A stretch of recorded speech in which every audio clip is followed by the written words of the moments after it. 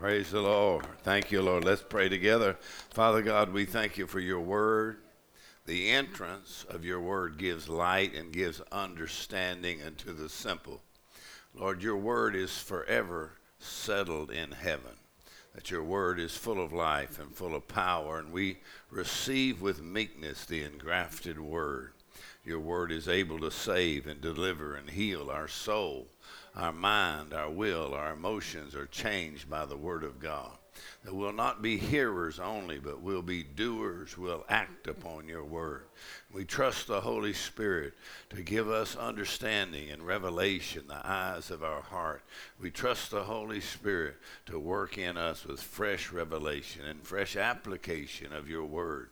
We thank you, Lord, that your word works effectually and mightily in us who believe, that we are believers, and we thank you your word is working in us today. We thank you for it in Jesus' name, and everybody said amen. Amen. Praise the Lord. You can be seated if you want to. Praise the Lord. If you would open your Bible to Galatians chapter 2 and verse 20, and we're going to study who you are in Christ, or your identification with Christ this morning, and who you are in Christ, what you have in him. And wow, it is just one of my favorite subjects. Praise the Lord. Amen. Galatians chapter 2, verse 20, we can start there if you have a King James Version, or maybe if you have another translation of the Bible, then we'll do the best we can to work with whatever you got. All right?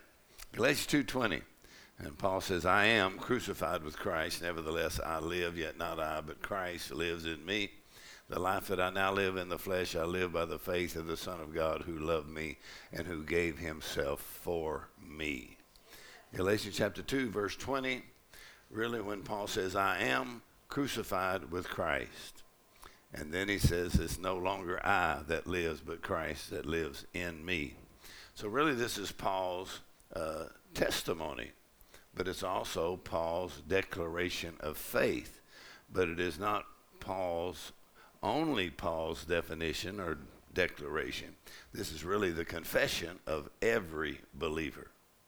Every believer. In other words, each one of us should be declaring Galatians 2:20 that I am crucified with Christ. No longer I lives, but Christ lives in me. Years ago, I heard a preacher by the name of T.L. Osborne.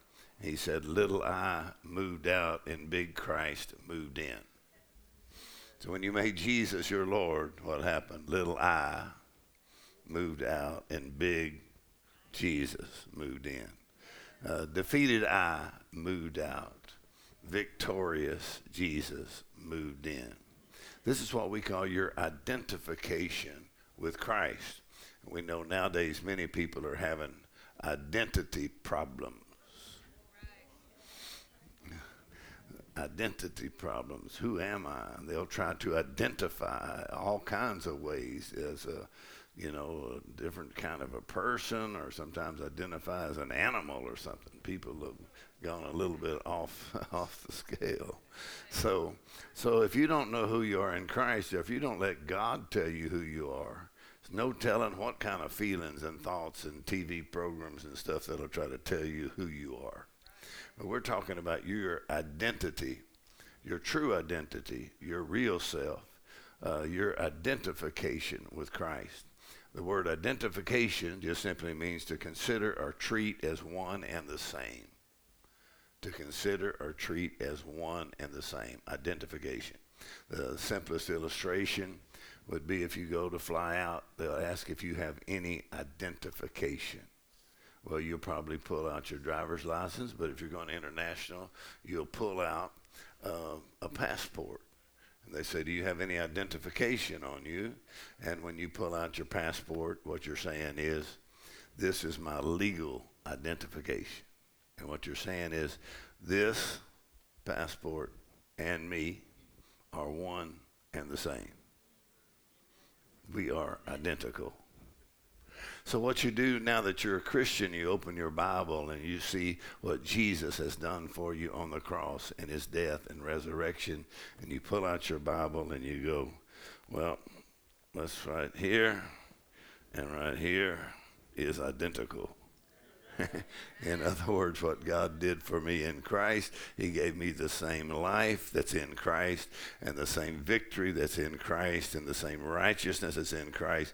So literally you find yourself in Christ.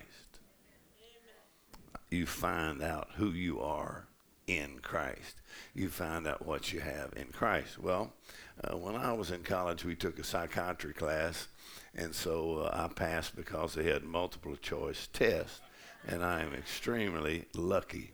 So they say in psychiatry, if you study people's behavior, why they act a certain way and why they live a certain way, then they'll say there's three kinds of determinisms. They'll say three kinds of determinisms. One is they call it genetic determinism. That means I'm the way I am because I was born like this, or because my mama and my daddy. Genetic determinism has made me what I am. Then the next one, they call it psychic or psychological determinism, which would mean I'm the way I am because of the way that I think, or because of my experiences, or because of what happened to me. In other words, if you knew my experiences, or if you knew what happened to me, then you would know why I'm the way that I am. So you have, first of all, would have genetic determinism. Then you have psychic or psychological determinism has made me what I am. The next one would be environmental determinism, which means I'm the way I am because my surroundings are where I was born, come on, or if I was born in the hood, come on, that's made me what I am, my values, my thinking. Or if I'm a redneck, came out of the country, then that's kind of made me the way that I am. Or if I was raised around Democrats, I don't know if I should go into that. So if I was raised around Republicans, then maybe the way that. So they call those three major kinds of determinisms that control my life, the quality of my life, the way I think. But when you're a Christian, let's try that one more time. I said, when you're a Christian, the Apostle Paul said, if anyone is in Christ, that you become a new creature, that old things have passed away and everything has become new. So when you make Jesus the Lord of your life, then you cannot be controlled by genetic determinism. In other words, you've been born again, the Bible says. Are y'all still here? Or one translation says you've been refathered. So when you make Jesus the Lord of your life, you get born again, refathered, and so you can't blame your daddy and your mama for your identity now because you've been born again. You're a new creature in Christ. Amen. So now you identify more. Your greatest identity doesn't come from studying Ancestry.com.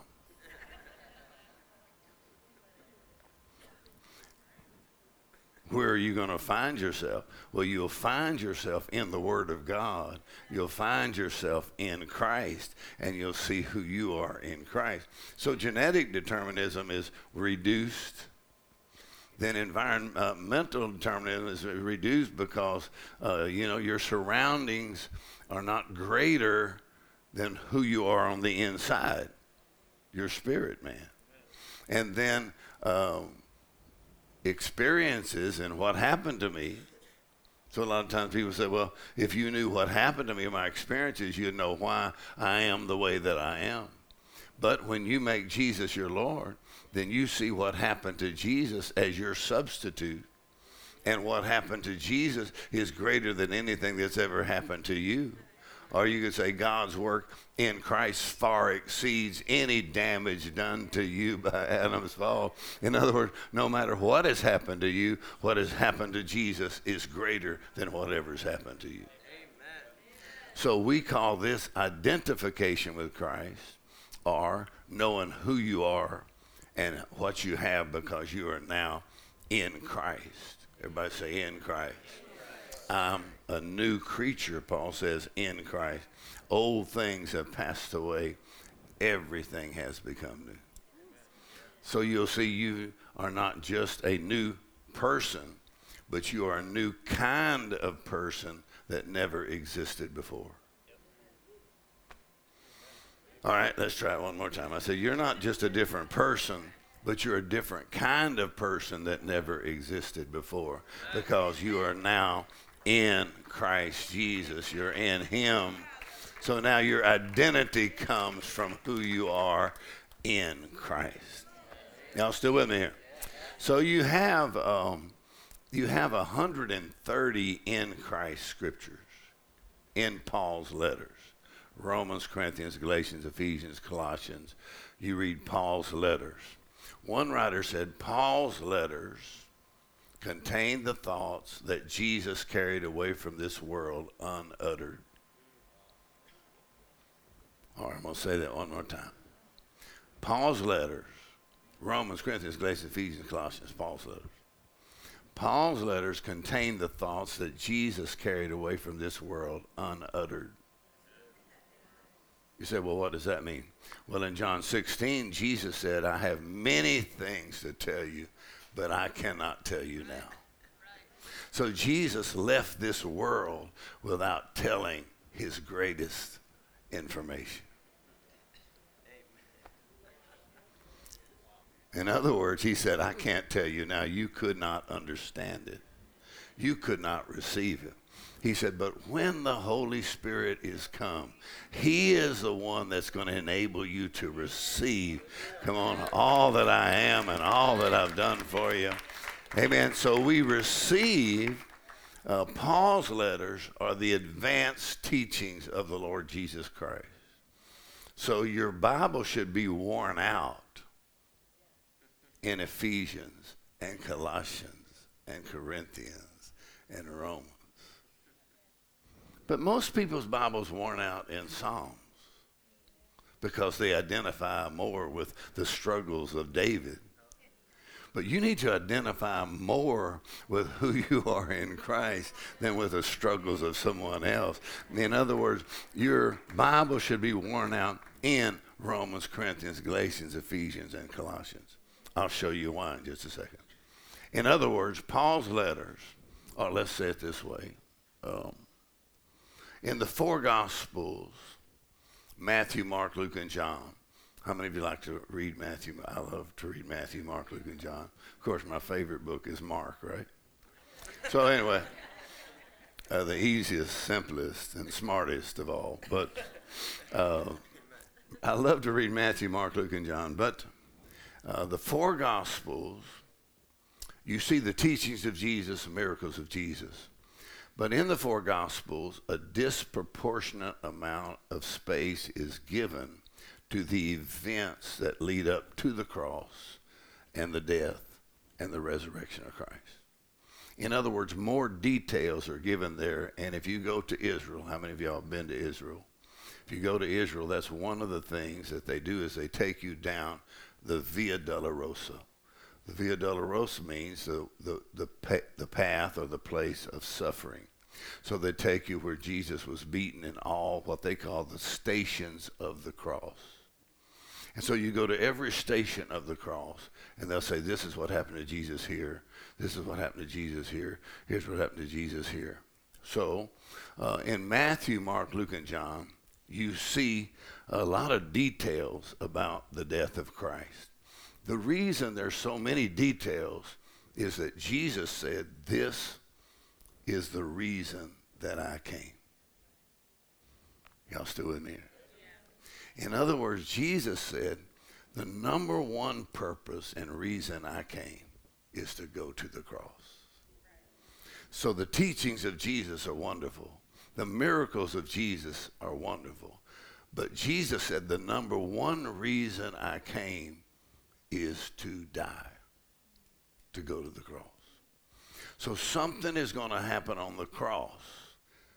Something's going to happen on the cross that is the number one reason Jesus came. Y'all still with me?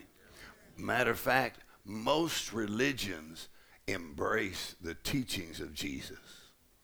But to be a Christian, you have to embrace the death and resurrection of Jesus.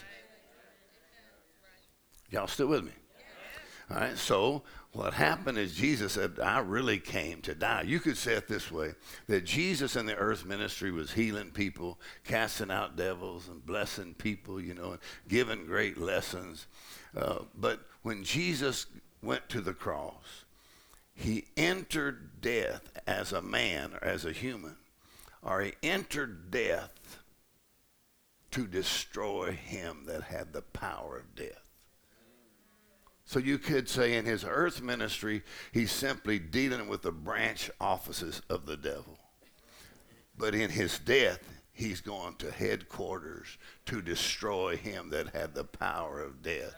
In other words, something's going to happen on the cross.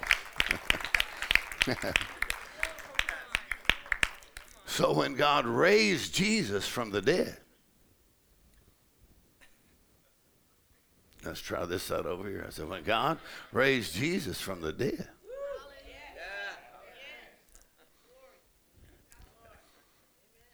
you see, so in Matthew, Mark, Luke, and John, Jesus raised from the dead. What does he say when he's raised from the dead? All power in heaven and in earth is given unto me. Something happened in his death and resurrection that did not happen in his earth ministry. Something happened. Look at somebody and say, something happened, something happened. So Paul's revelation is primarily telling you what happened. Y'all still with me here? So in the four Gospels, you see what happened to Jesus. But in Paul's letters, you see what happened in Christ. Y'all still with me here? Yes. So the four Gospels give you a picture of your redemption, that Jesus died and was raised from the dead. But Paul's letters give you the same picture, but gives you an X-ray. Now, you look a lot different in an X-ray than you do in a photograph. You look so different, most people will not send out an X-ray of themselves for Christmas. So what happened in the photograph is you see Jesus dying, Jesus buried, and Jesus raised. But in Paul's letters, you see what? An X-ray, or you see what happened in the spirit, or you see what happened, come on, in Christ, or you see what God saw, you see what the devil saw, what happened on the cross, what happened in the death of Christ, what happened in the resurrection of Christ. You see what happened in the unseen. You see whatever devil saw, whatever angel saw, and you see what God saw. Amen. Are y'all still with me here? Amen. So Paul's revelation, the signature is the two words in Christ, which is just a preposition to Christ, in him, in whom. So everything God did in Christ, he did it for you and is set to the credit of your account, just like you were there. All right, now I'm not going to go any faster than you can listen, so. I mean, I can go a lot faster, but if you're just going to keep staring at me, I'm going to stick with this until you light up a little bit. Amen. Amen. So everything God did in Christ. Listen, Paul's revelation is the center of the gospel.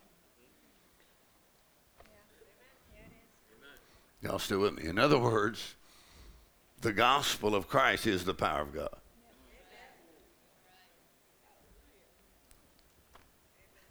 The same power that's in the events is in the message.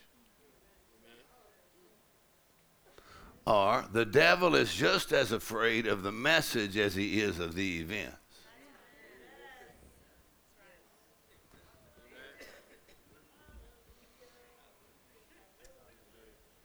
Because if you know the gospel and you speak the gospel, come on, and you declare the gospel, that message is the power of God. So the same power that's in the event is in the message.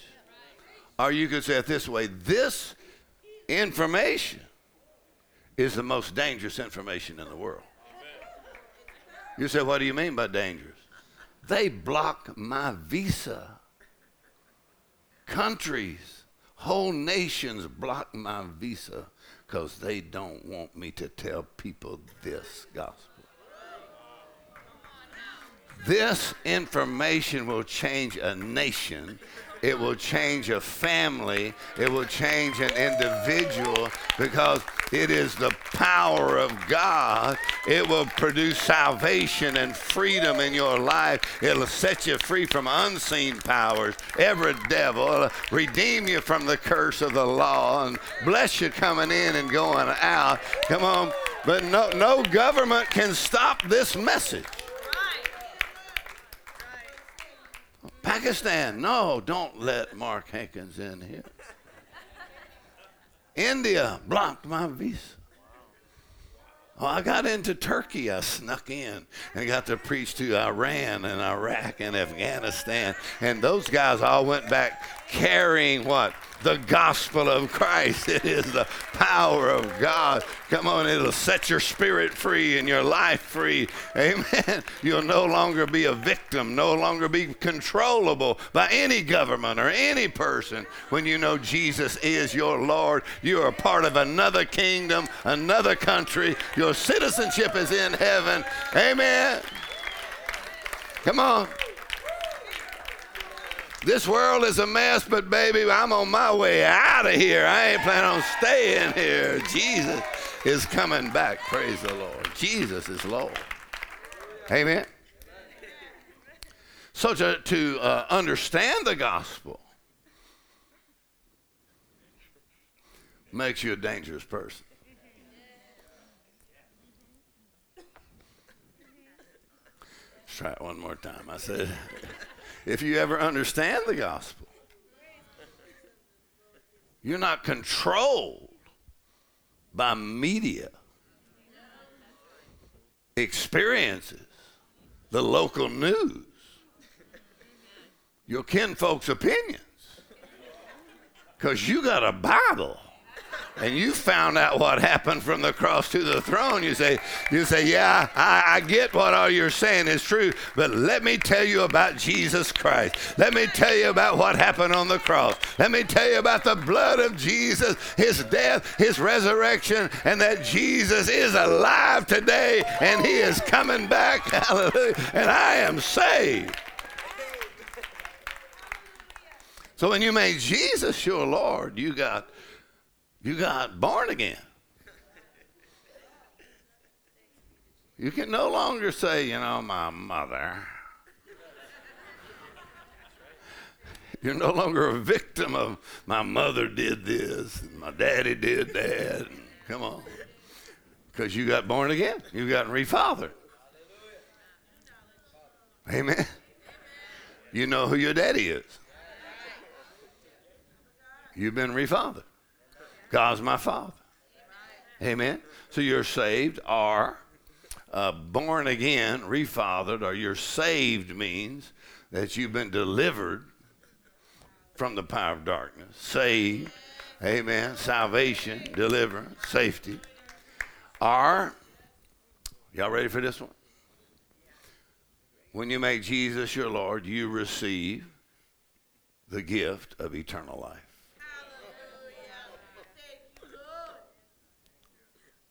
It's a gift. You don't get it when you die. It's best to get it before you die. So when you make Jesus your Lord, you received eternal life. Are y'all still with me here? Well, where'd you get it from? Well, 1 John 5:11 and 12 says, we know we have eternal life. We know we have. In other words, we're not thinking, wondering, hoping, not saying, well, when I die, I'm crossing my fingers. No, when you make Jesus your Lord, we know we have eternal life. He that hath the Son, Jesus, hath life. 1 John 5:11, 12, 13, those three verses. He that hath the Son hath life. In other words, this life, Jesus said, I'm come that you might have life. It's a Greek word, zoe, which means the God kind of life. It literally means spiritual life. I'm come that you might have what? Life. So this life, eternal life, when you receive Jesus, that life comes into your spirit. And your spirit now gets lit up. You can tell people that have eternal life by looking at their countenance. In other words, even if you're in a store somewhere and 100 people in there, if you come across one that has eternal life, you may not even know who it is. You go, I think they know Jesus. Now, their countenance look different. Their eyes look different. Well, it says about Jesus, in him was what? Life. And that life was the light of men. In other words, that life will lighten you up. It'll actually increase your intellect. Are y'all still here? Come on. That life will quicken your mortal body. In other words, even the cells in your body are quickened by this life. So it's a real spiritual substance. It's the life that's in God, and that life's in you right now. You know you have it now. I know I have it as a present possession. And the devil cannot dominate any person that has this life. Come on, once you have this life, and you know you have this life, and you know what it is, and you know what it does, the devil cannot dominate any person that has this life. This life is the crowning achievement of the plan of redemption. What do you mean? It's the number one reason Jesus came is he says, I am come. Come on, because here you are dead, controlled by the devil, controlled by sin. And he said, I am come not for you to have another religious lesson. I came to give you life, eternal life, life as God has it. Come on, eternal life, the God kind of life, spiritual life. Listen now, and it is this life, I said it's this life that puts you in union with Christ. It is this life that defines you as a new creation. Praise the Lord. Amen. No matter what bad news you get in this world, when you know you have eternal life, you're going to be all right, you know. No matter what bad news you get in this world. Man, you go to the doctor and he says, looks like you ain't going to live much longer. Okay, and you say, you know what? I ain't going to hell. I have eternal life. Are y'all still here? Come on, they come and repossess your car. You're standing out there. There they go with your car. You go, you know what? I ain't going to hell. I got eternal life. And if I got eternal life, I'll be getting me another car real soon. So to understand or to live in the light of means you're conscious of who you are in Christ, your identification with Christ. So here's the way the Lord said to me, because we preach in so many different countries. He said, every religion offers lessons, but only Jesus Christ gives life. Come on, you can go to all kinds of religions. Some of them have pretty good lessons. And some of them even embrace the lessons of Jesus. But if you're going to be a Christian, you have to embrace what happened from the cross to the throne, the death and resurrection. So every religion will give you a lesson. Matter of fact, even some of your friends will give you lessons. All kinds of people will tell you things you need to know. But Jesus didn't come just with a lesson. Jesus came and said what? I have come that you might have life. What is that life? It literally is the Greek word zoe, but it is eternal life, and eternal has reference to the quality of the life, not just the length of the life. Because of its quality, it does last forever. Y'all still with me? Or some translators said you could translate it better, the life of the eternal one. So imagine God is going to give you and me the same identical life that he gave to Christ. All right, let's say it this way. Let's say it this way. God put in Christ what he wanted every person to have. Well, let's say it this way. One man, Adam, got us in this mess. And one man, Jesus Christ, got us out of this mess. So Jesus, okay, y'all still with me here? I'm trying to go a little faster here, but y'all are thinking slow, so I'm staying with you. Jesus is called the last Adam.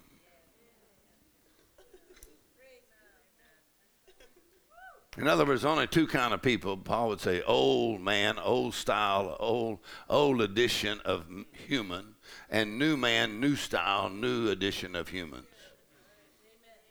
Whole Bible's about two men. First man, last man. Last man standing. All right. So Jesus is called the last Adam. Y'all still with me? Or in Colossians, he is called the ark, the beginning, or the firstborn from the dead. Jesus is not the first man raised from the dead. He's the firstborn from the dead.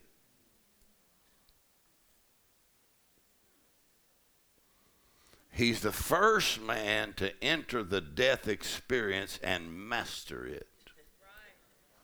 When God raised Jesus from the dead, he was not just overcoming rigor mortis. Rigor mortis is serious. People get stiff and they bury him in a box. But when God raised Jesus from the dead, he was not just overcoming rigor mortis or physical death. When God raised Jesus from the dead, he was overcoming everything Satan did in Adam. So Jesus literally was raised from the dead. In other words, he conquered physical death, spiritual death, and the second death or eternal death. So when God raised Jesus from the dead, he conquered death in all of its phases. Come on, hell in all of its holes, sin, all of its consequences. Y'all still with me here? So someone said, if you look at Paul's letters in Ephesians 1, he said when God raised Christ from the dead, he used Ephesians 1. Y'all still with me? When God raised Christ from the dead, he used what? Paul, in his revelation, Ephesians 1, he says when God raised Christ from the dead, he used what? Exceeding great power. There's not enough adjectives to describe what happened, the kind of power that was used. I've got in my book, Revolutionary Revelation, like 2 pages of all the adjectives and all the translations to try to explain to you the kind of power God used when he raised Christ from the dead. So when God raised Christ from the dead, he used what? Exceeding great power towards us who believe, according to the working of his mighty power, which he wrought in Christ when he raised him from the dead. All right, let's try to, y'all stay right there. He says, Paul says, when God raised Christ from the dead, he used what? Exceeding great power towards us who believe. Got any believers in here? According to the working of his mighty power, which he wrought in Christ when he raised him from the dead. So the other translation says exceeding great, unlimited, immeasurable, explosive power that raised Christ from the dead. Or let's say it this way. The resurrection of Christ is the greatest display of power in the history of the universe.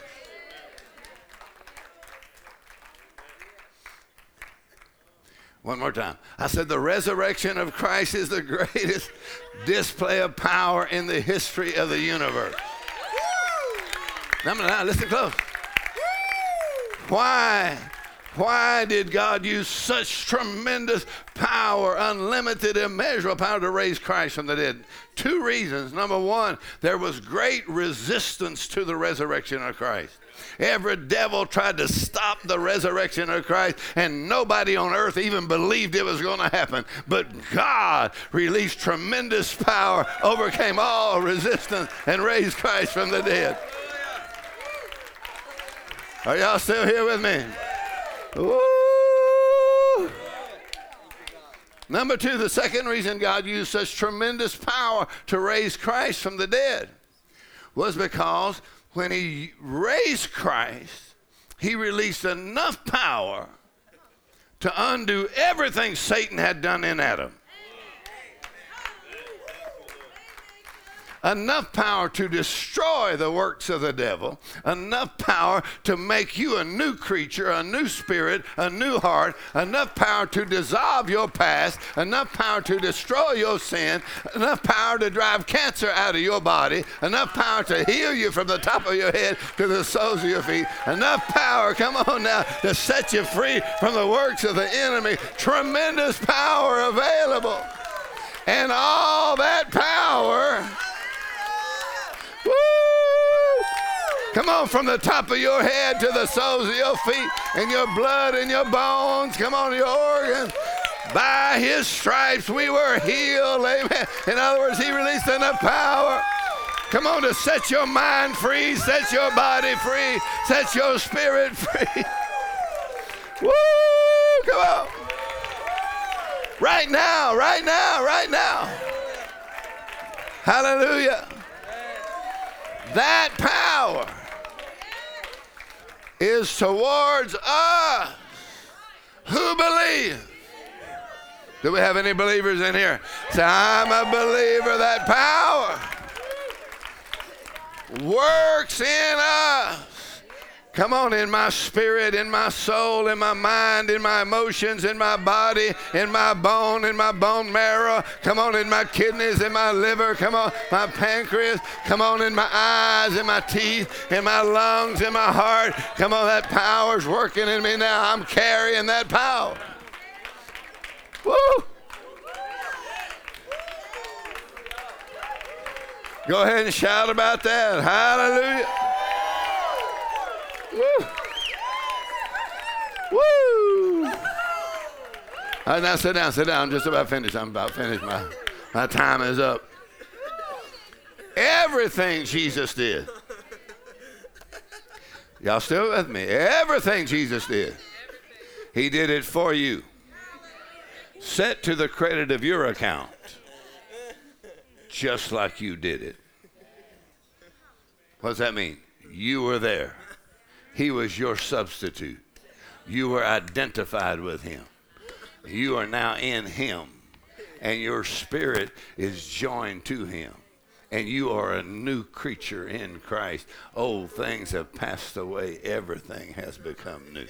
You have been delivered from the power of darkness, and you have been translated into the kingdom of the Son of God. In him you have redemption through his blood, even the forgiveness of sin. Come on, redeemed by the blood, washed in the blood of Jesus. A new creature in Christ. So you're not just a forgiven sinner. Come on, struggling, living with consciousness of sin and failure.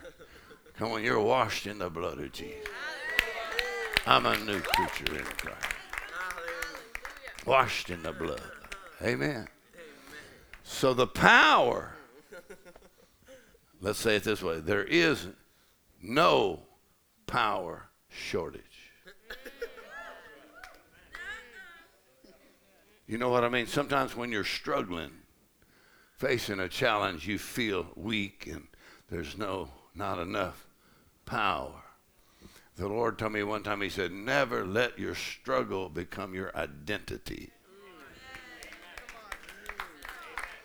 No matter how you're struggling, don't let that become who you are. Who you are is who God says you are. That's your identification with Christ.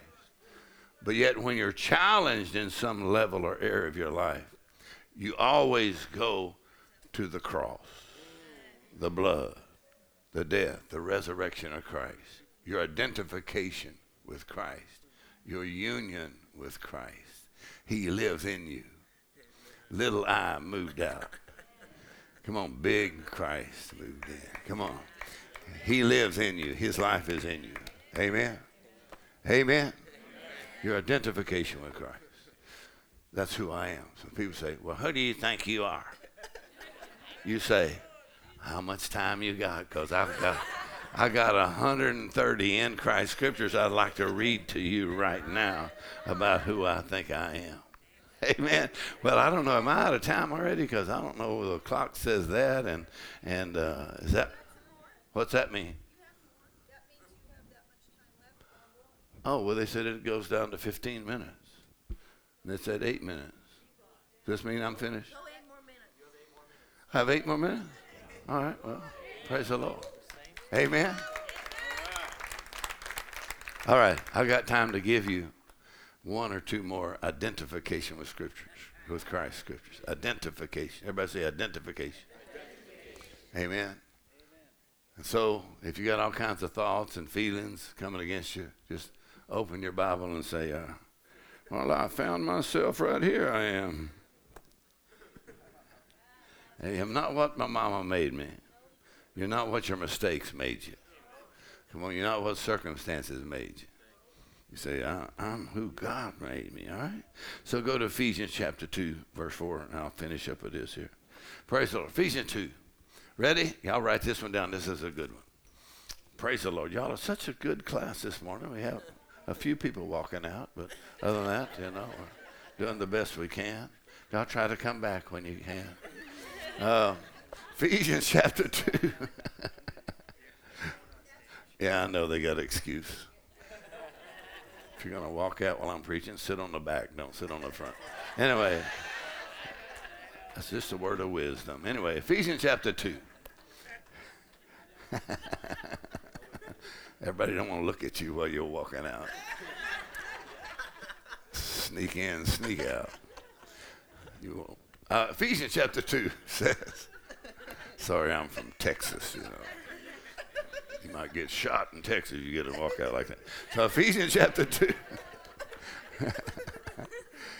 Ephesians chapter 2 says, can y'all find Ephesians 2? But God, who is rich in mercy.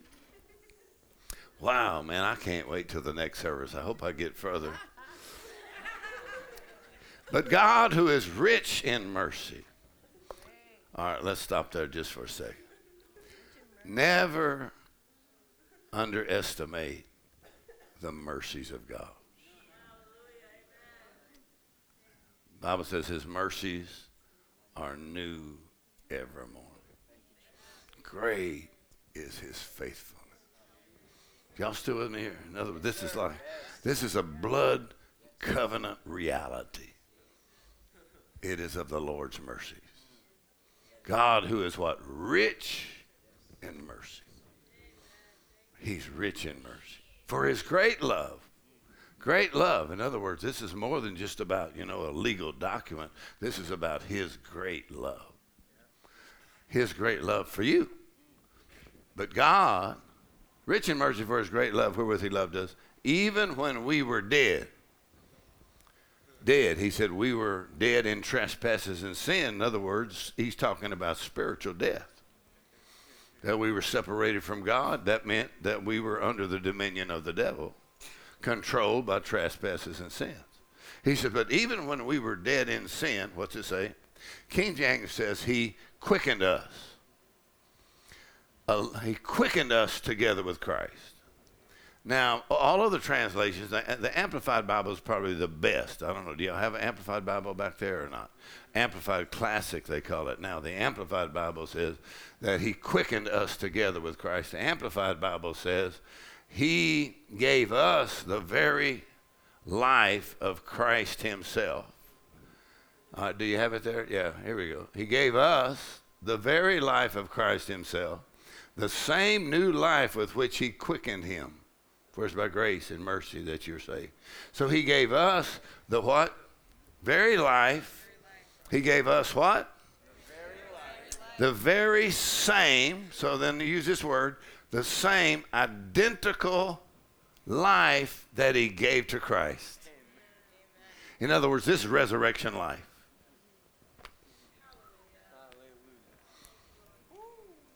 So he gave us the very same.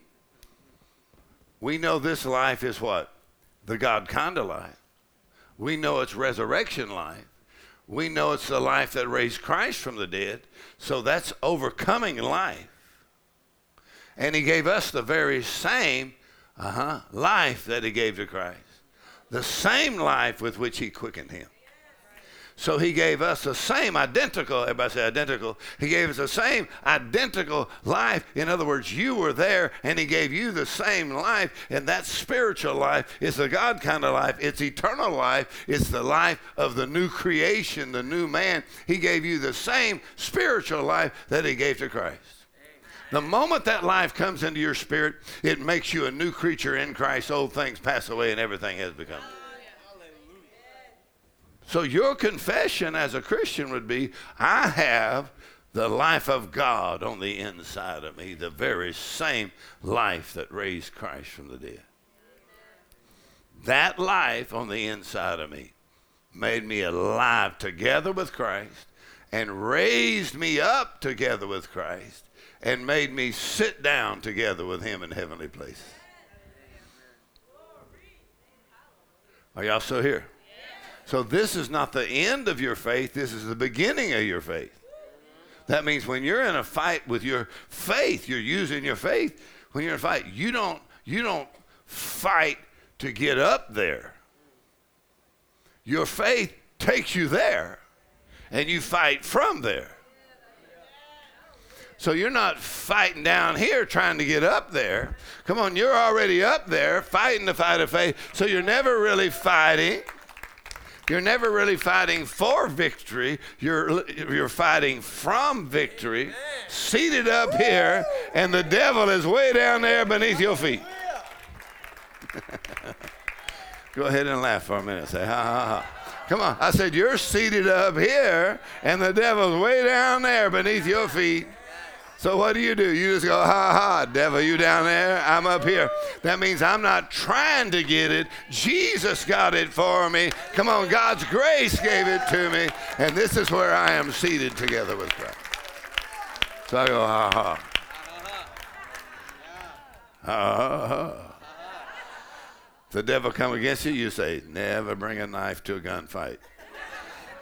In other words, the weapons of our warfare are mighty, loaded by God to destroy reasonings and imagination.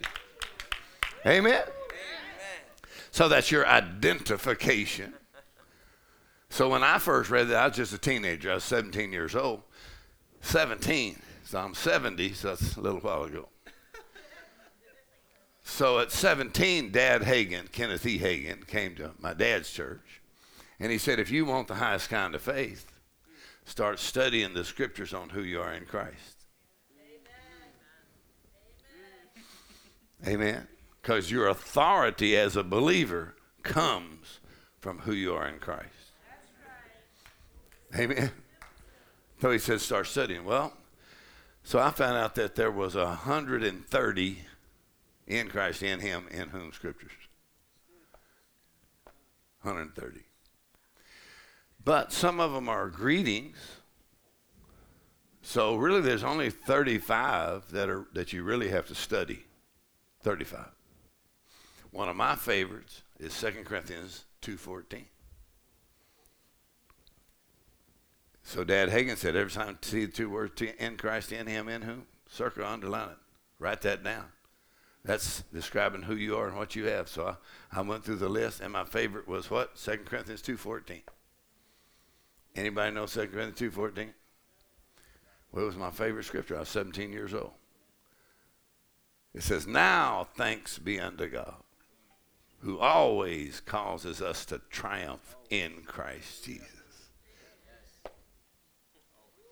Triumph means to celebrate a victory.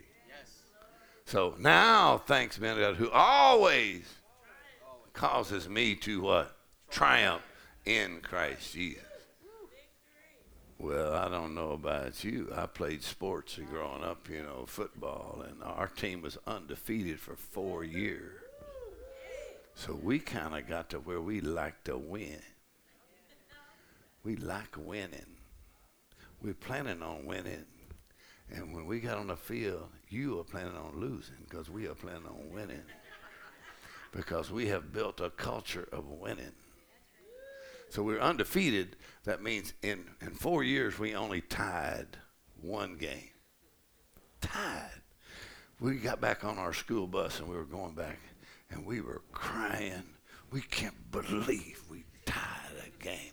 You see, God don't want you to break even with the problems of this life. He wants you to dominate. Come on, He wants you to triumph. Amen. Come on, He ain't finding you barely went. Yeah. A tie is like kissing your sister, man. We don't want no tie, man.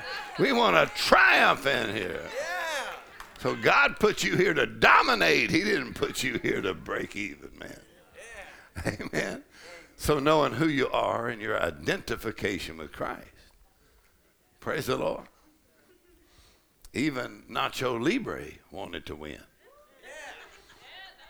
I know y'all didn't watch that movie, so y'all are a lot more spiritual than I am. But Nacho Libre, come on. He said, don't you want to win? Don't you want a little taste of the glory? Don't you want to win? So when the devil's beating on your head, you just say, we just don't lose. We win. I'm winning. Amen. I win. In Christ, we win. In Christ, see yourself victorious in Christ. Amen. See yourself blessed in Christ. Are y'all the ones that walked out over there? All right. Well, y'all need to get off the platform. You see, walking out while I'm preaching. All right. Praise the Lord. Hallelujah. Did you learn anything this morning? All right. God bless you. We'll take a break. I'll see you next service.